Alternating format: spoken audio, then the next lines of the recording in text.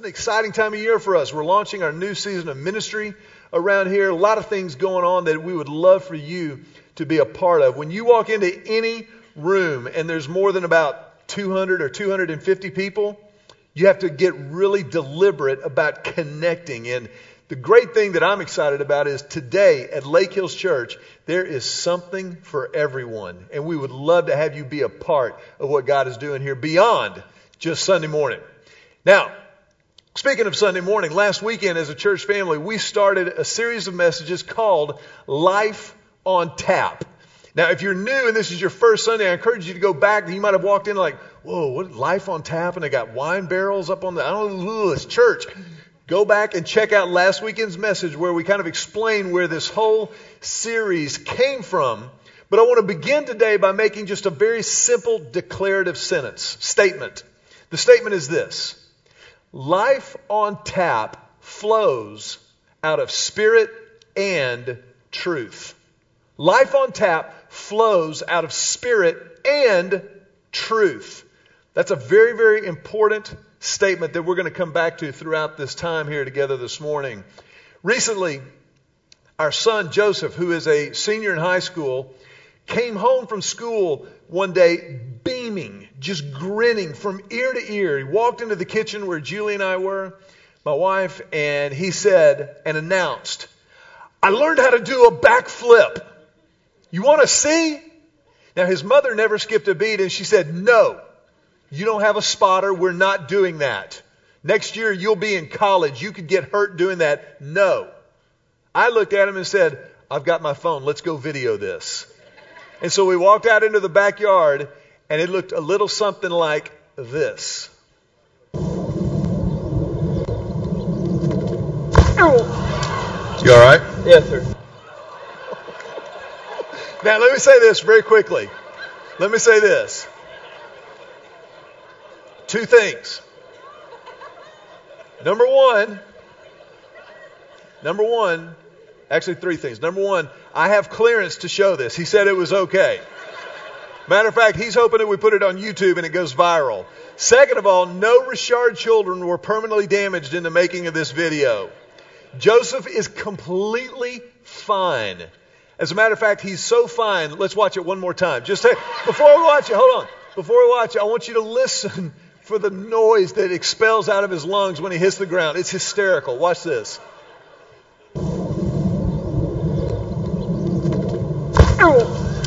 You all right? Yes, sir.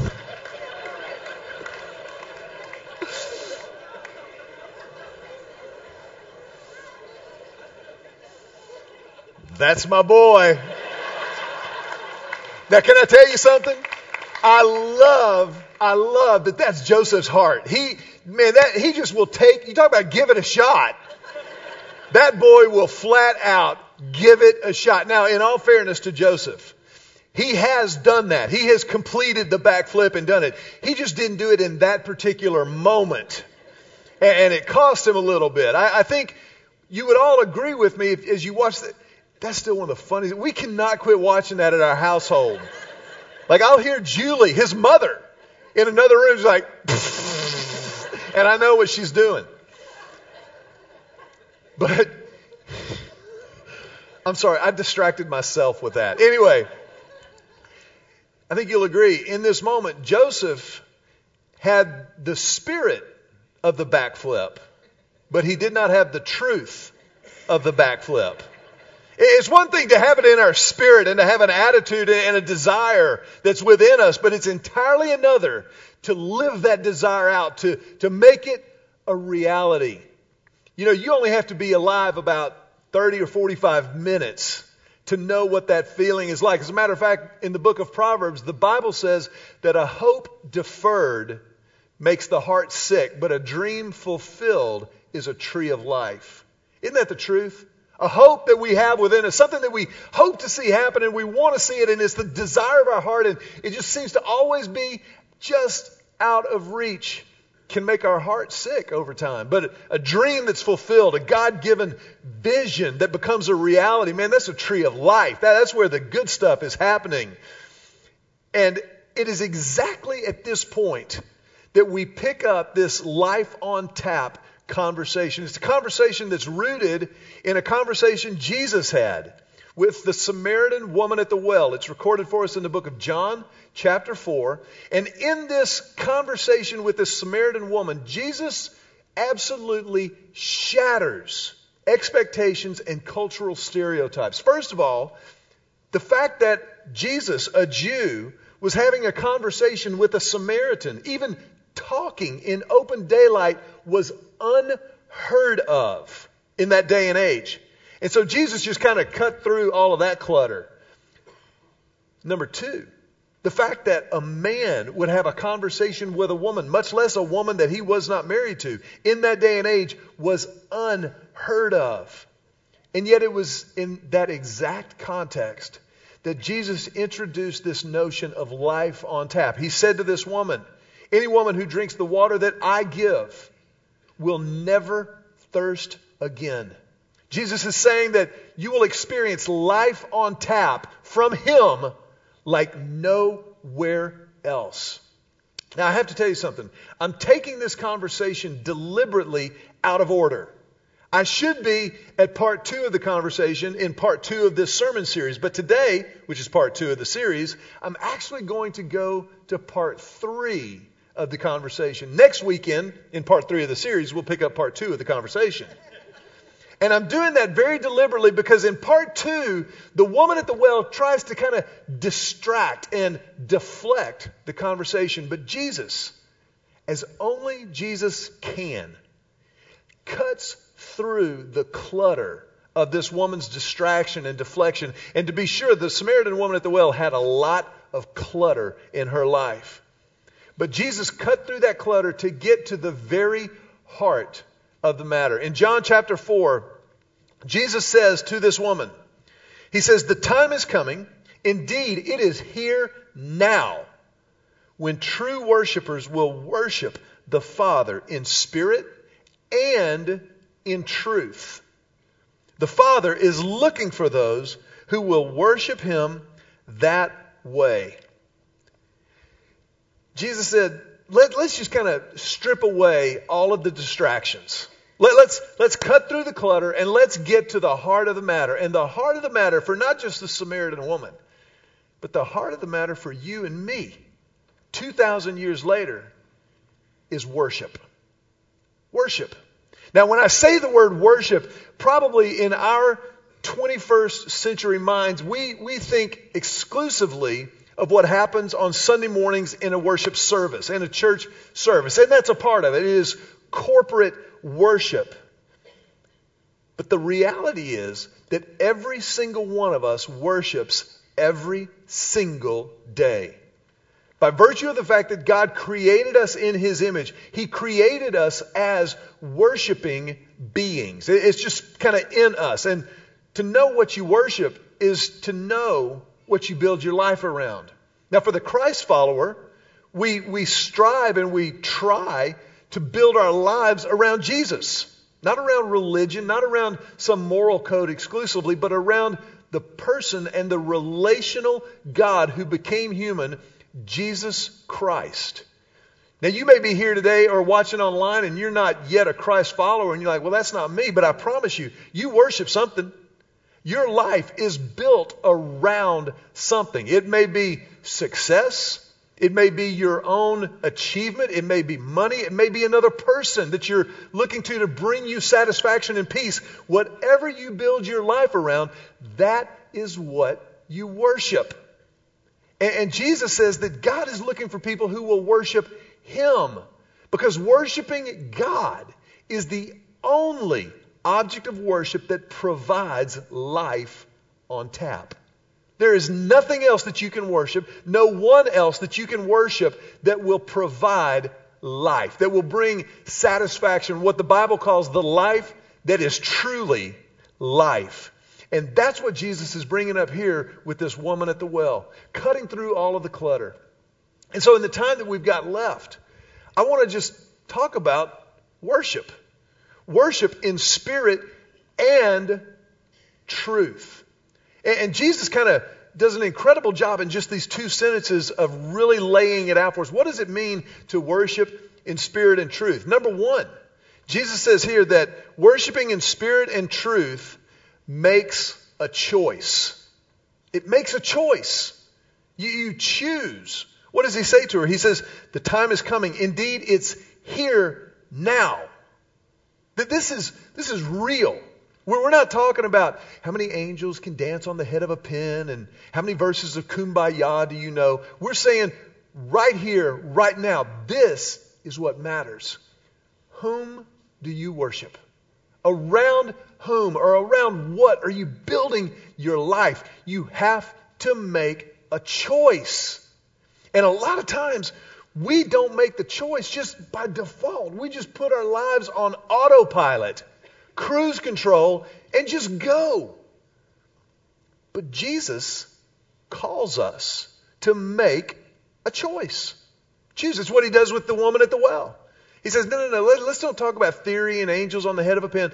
Let's get down into the nitty and the gritty of where you are personally. Have you chosen to follow God? Have you chosen to live in relationship with him? Because when Jesus went to the cross, he died. Nobody can intelligently argue whether or not that happened. Even the most strident atheist among us has to at least acknowledge historically that Jesus actually lived on the earth and he actually died on a Roman cross. Now, the second part of the story is open for a little more discussion. And that is that Jesus Christ rose from the dead. He got up out of a grave to live again. Now, you can say, I don't believe in that. I don't think that really happened. That's fine. But the reality is this. The tomb is still empty. The grave where Jesus was laid in 30 AD remains an empty tomb. And those who walked closest with Jesus, the vast majority of whom were martyred for their faith, believed that it happened. They saw him after the resurrection, and they went to their deaths proclaiming the reality of his appearance after his death on the cross. Now, I got to tell you, just between you and me, if I'm trying to kind of, send out a myth, if I'm trying to propagate some kind of a legend, I'll go to some links. But the second somebody says, we're going to kill you for stating this, I'm out. I'm like, you know what? I don't really know.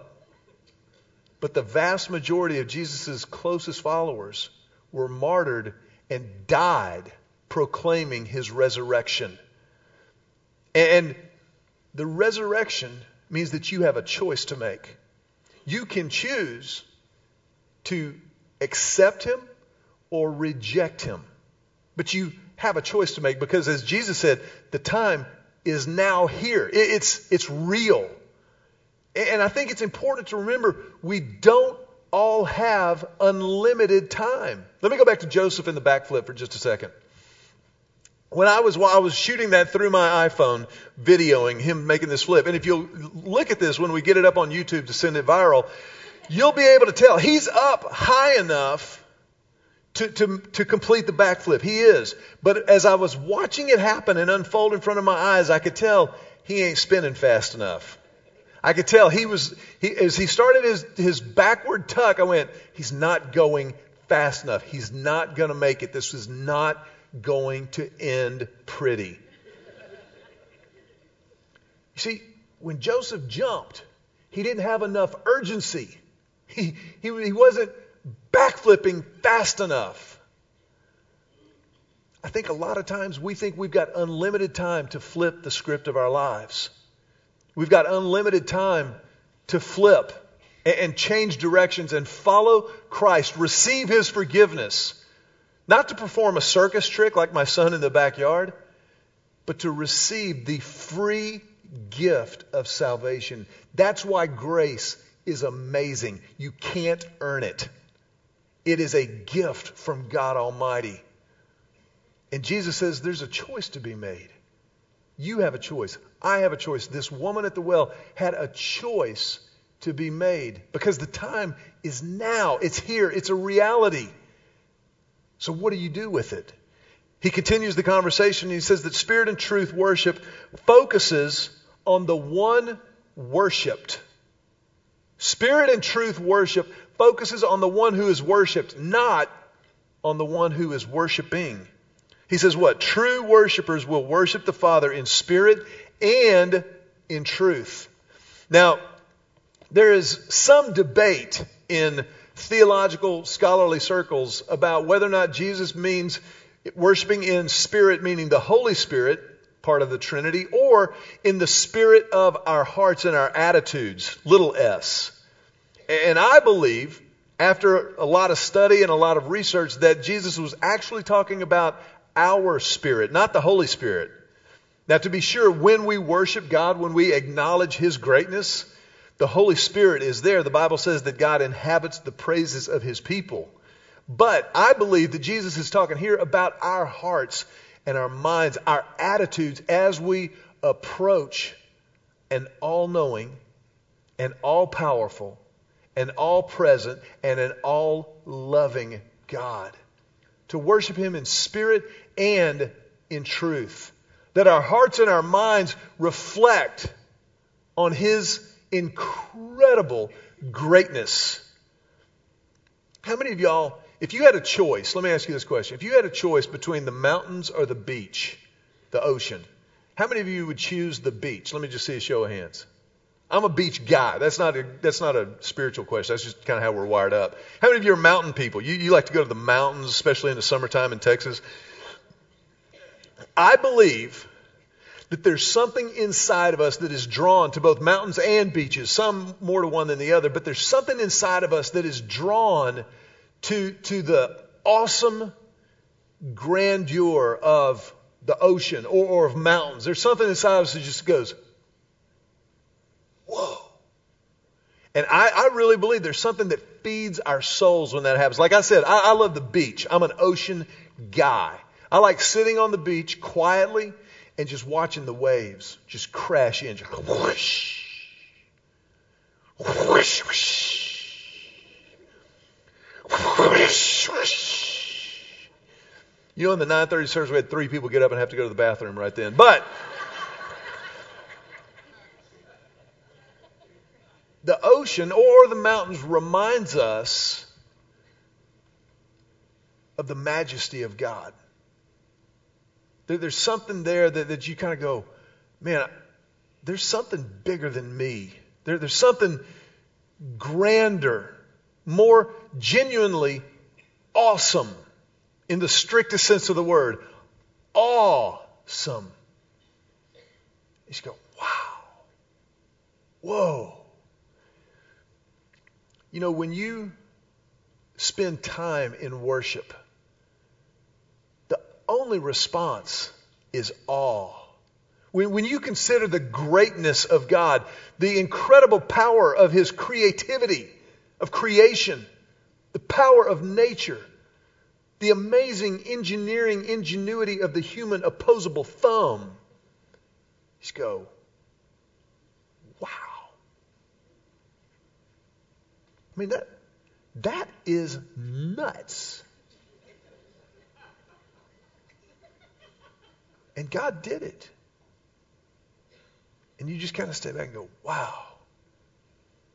And I think about what God's done in my life, the ways that I've seen Him provide love, resources, wisdom, help, healing, food, people, the church. I just go, whoa, wow. G.K. Chesterton was a British philosopher of another century. And Chesterton said something that I believe wholeheartedly. A century ago, but I believe it is even more appropriate now. It was true then, it's true now, but it's more appropriate now. Chesterton said, "We are perishing not for a want of wonders, but for a want of wonder." There are a lot of things that can distract us, and there are a lot of little shiny things that roll in front of our eyes. Oh. But to be still and to be awed by God is amazing. To be still and to make worship a priority, not just on Sunday morning, but throughout the week, to carve time out of your day. And Jesus actually addressed that very thing with this woman. He said that worshiping in spirit and in truth slows down to be found. He said the Father is looking for those who will worship Him that way. God's looking for people like you and people like me who will worship Him in spirit, our attitudes and hearts, but also in truth, in reality. That we will live lives of worship. God's looking for that. But you know, a lot of times in my life, I miss moments of awe and wonder because I'm too busy. I'm too busy. And man, I'm a pastor. I'm busy for the Lord. But you know, sometimes I'm busy from the Lord. Sometimes I get so wrapped up in the busyness, in the work, that I forget to just set everything down. Put that cell phone away. And cell phones are great. Don't misunderstand me. But even when it's on vibrate, bzz, bzz, it's like a gnat spiritually. I hate gnats. Mosquitoes are like, you can see mosquitoes and kill them. You're doing the Lord's work when that happens. But a gnat, you can't see a gnat or the no-see-ums on a summer night in Texas. Zzz, zzz. Drive me batty. Natty. Zzz. I'm out. Forget it. Good night. The cell phone is the gnat of modern life spiritually. Zzz. Bzz. I'm very busy. A lot of people need me. Do you know how many millennia human beings lived without cell phones and we survived? The cell phone works for us. I don't work for the cell phone. Boop. Pavlov's dogs. Ooh, a little saliva coming out of the corner of my mouth. I got to check that. No, you don't. Turn it off. Put it face down. Psalm 46:10 is a passage of Scripture that I encourage you, I invite you, I want to challenge you to memorize and to live. Psalm 46:10, the Bible says this, be still. Tell your neighbor right now, be still. Be still and know that I am God. I will be honored by every nation. I will be honored throughout the world. Be still. That's true privately. That's true collectively. When we gather together for worship on the weekends, man, to be still, to know that He is God, to walk in expecting God to do something, to walk in knowing that we're a part of something bigger than ourselves. So, you know what that means? That also means being on time to worship. Because this is corporate worship. The word corporate doesn't mean a business. The word corporate means the body of Christ. We're a family. We're a team. So we sit down to the table of worship together. It means that we make it a priority. We get the kids situated because we're focusing on the one who is being worshiped, not the one who is worshiping. So I'm going to get my kids situated. If they cry when I'm leaving, that's okay. Babies cry. That's what they do. Watch Raising Arizona. It's a true story. Babies cry, huh? That's what they do. They'll be fine. But you get them situated and then you're in the service on time so as not to be a distraction to anybody else. Now, I know you don't, I don't think about that kind of stuff really. But when you come in late and you're like, oh, sorry, excuse me, sorry. Is there a seat over there? Is there a seat over there? Praise the Lord. Is there a seat over there? On time We're not a distraction. We're focusing on the one who is worshiped, not on the ones who are worshiping. And at the end of the service, let's say that hypothetically, the pastor goes a little long. Hypothetically. And you're checking your watch, you're like, man, I got 2 issues right now. The Presbyterians are filling up Luby's as we speak. And kickoff is about to happen. And so you're kind of like, I'm sorry, I've got to go early. We've got it very important. I've got to go. And you're sneaking out. You're working. Sorry. It's a massive distraction to the people around you. And again, I've done it. I know what I'm talking about. I know I'm not coming down on anybody. I'm not being mean or heavy-handed, but I'm trying to help us as a church family worship in spirit and in truth. Lift up a joyful noise to the Lord. You sing with everything that you've got, no matter how bad it is. Let it fly, baby. So you're not a person who raises your hands. That's fine. You are a person who raises your hands. Great. Some do, some don't. It's going to be in heaven. It's going to be all kinds. But we're worshiping together in spirit and in truth. And we're slowing down to be found because the Father is looking for people to worship Him like that. And when a people worship in spirit and in truth, when a person worships in spirit and in truth,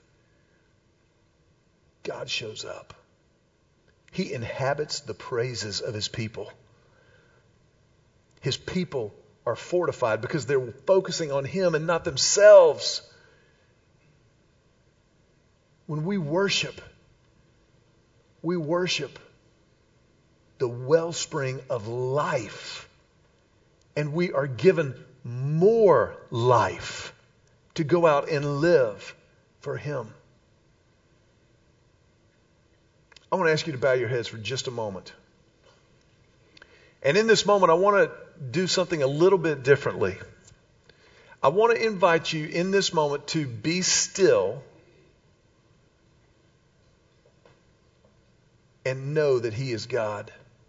To be still and worship Him. To focus on the character, the nature, the personality of God.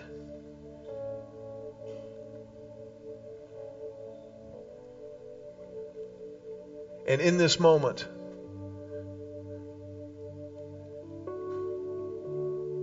to just let your heart stand in awe, in wonder, to say personally, to say collectively, we believe.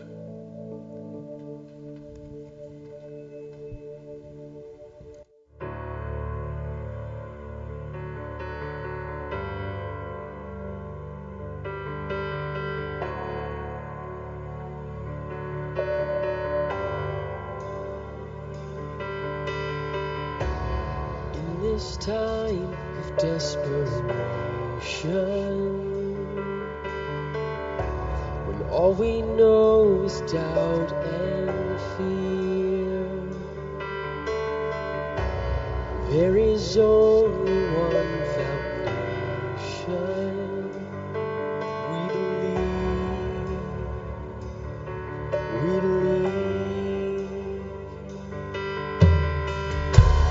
In this broken generation, when all is dark, you help us see.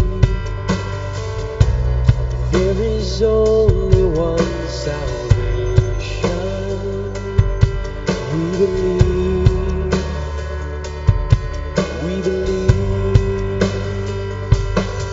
We believe in God the Father.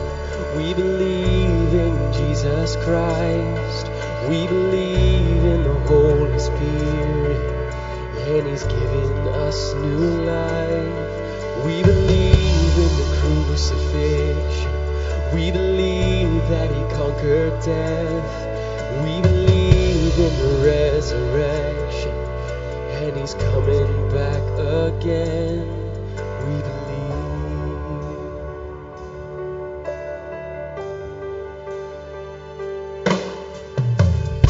So let our faith be more than anthems, greater than the songs we sing. And in our weakness and temptations, we believe. We believe. We believe in God the Father. We believe in Jesus Christ. We believe in the Holy Spirit, and He's given us new life. We believe in the crucifixion. We believe that He conquered death. We believe in the resurrection, and He's coming back again. Let the lost be found, and the dead be raised in the here and now. Let love invade, let the church live loud. Our God will see. We believe, and the gates of hell will not prevail. For the power of God has torn the veil. Now we know Your love will never fail. We believe. We believe in God the Father. We believe in Jesus Christ. We believe in the Holy Spirit, and He's given us new life. We believe in the crucifixion. We believe that He conquered death. We believe in the resurrection, and He's coming back. He's coming back again.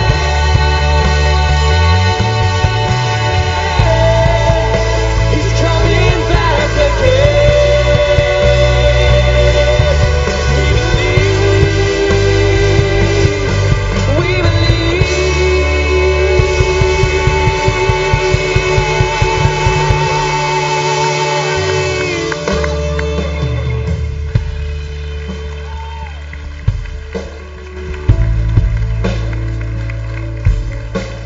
I want to ask you if you would bow your heads in a moment of prayer.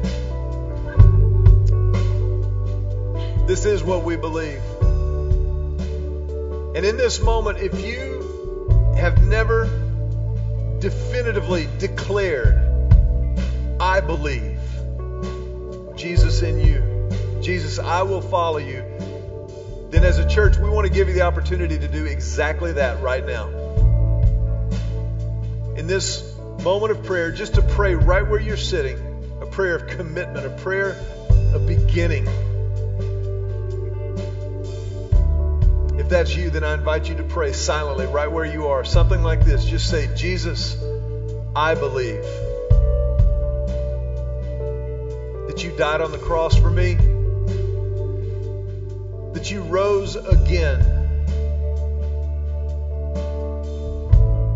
And Jesus, as I believe, I choose to receive forgiveness of my sins from you. I confess my sin, all of it. And I accept your forgiveness. And Jesus, in this moment, I give you my life once and for all to follow you with everything I've got, in spirit and in truth.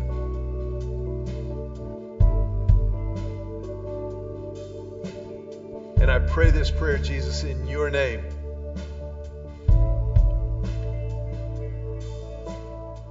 If you will, just remain in a spirit of prayer for another moment with your heads bowed and your eyes closed. But if that was your prayer and you meant it for the first time in your life, this is the most important moment in your life. And I want to invite you, I want to encourage you to mark this moment, to know that it's real, that God did that you responded to His grace initiative. So if that was your prayer, with our heads bowed and our eyes closed for just another moment, I want to ask you, if you would, just raise your hand. If you prayed that prayer for the first time, if you just raise your hand and hold it up high over your head for a moment as you mark this moment. This is the greatest moment of your life. And so for each of you with your hands up in this moment, I want you to know this is real. This matters.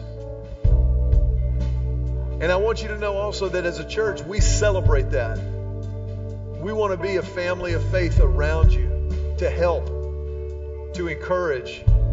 And by the way, we need you.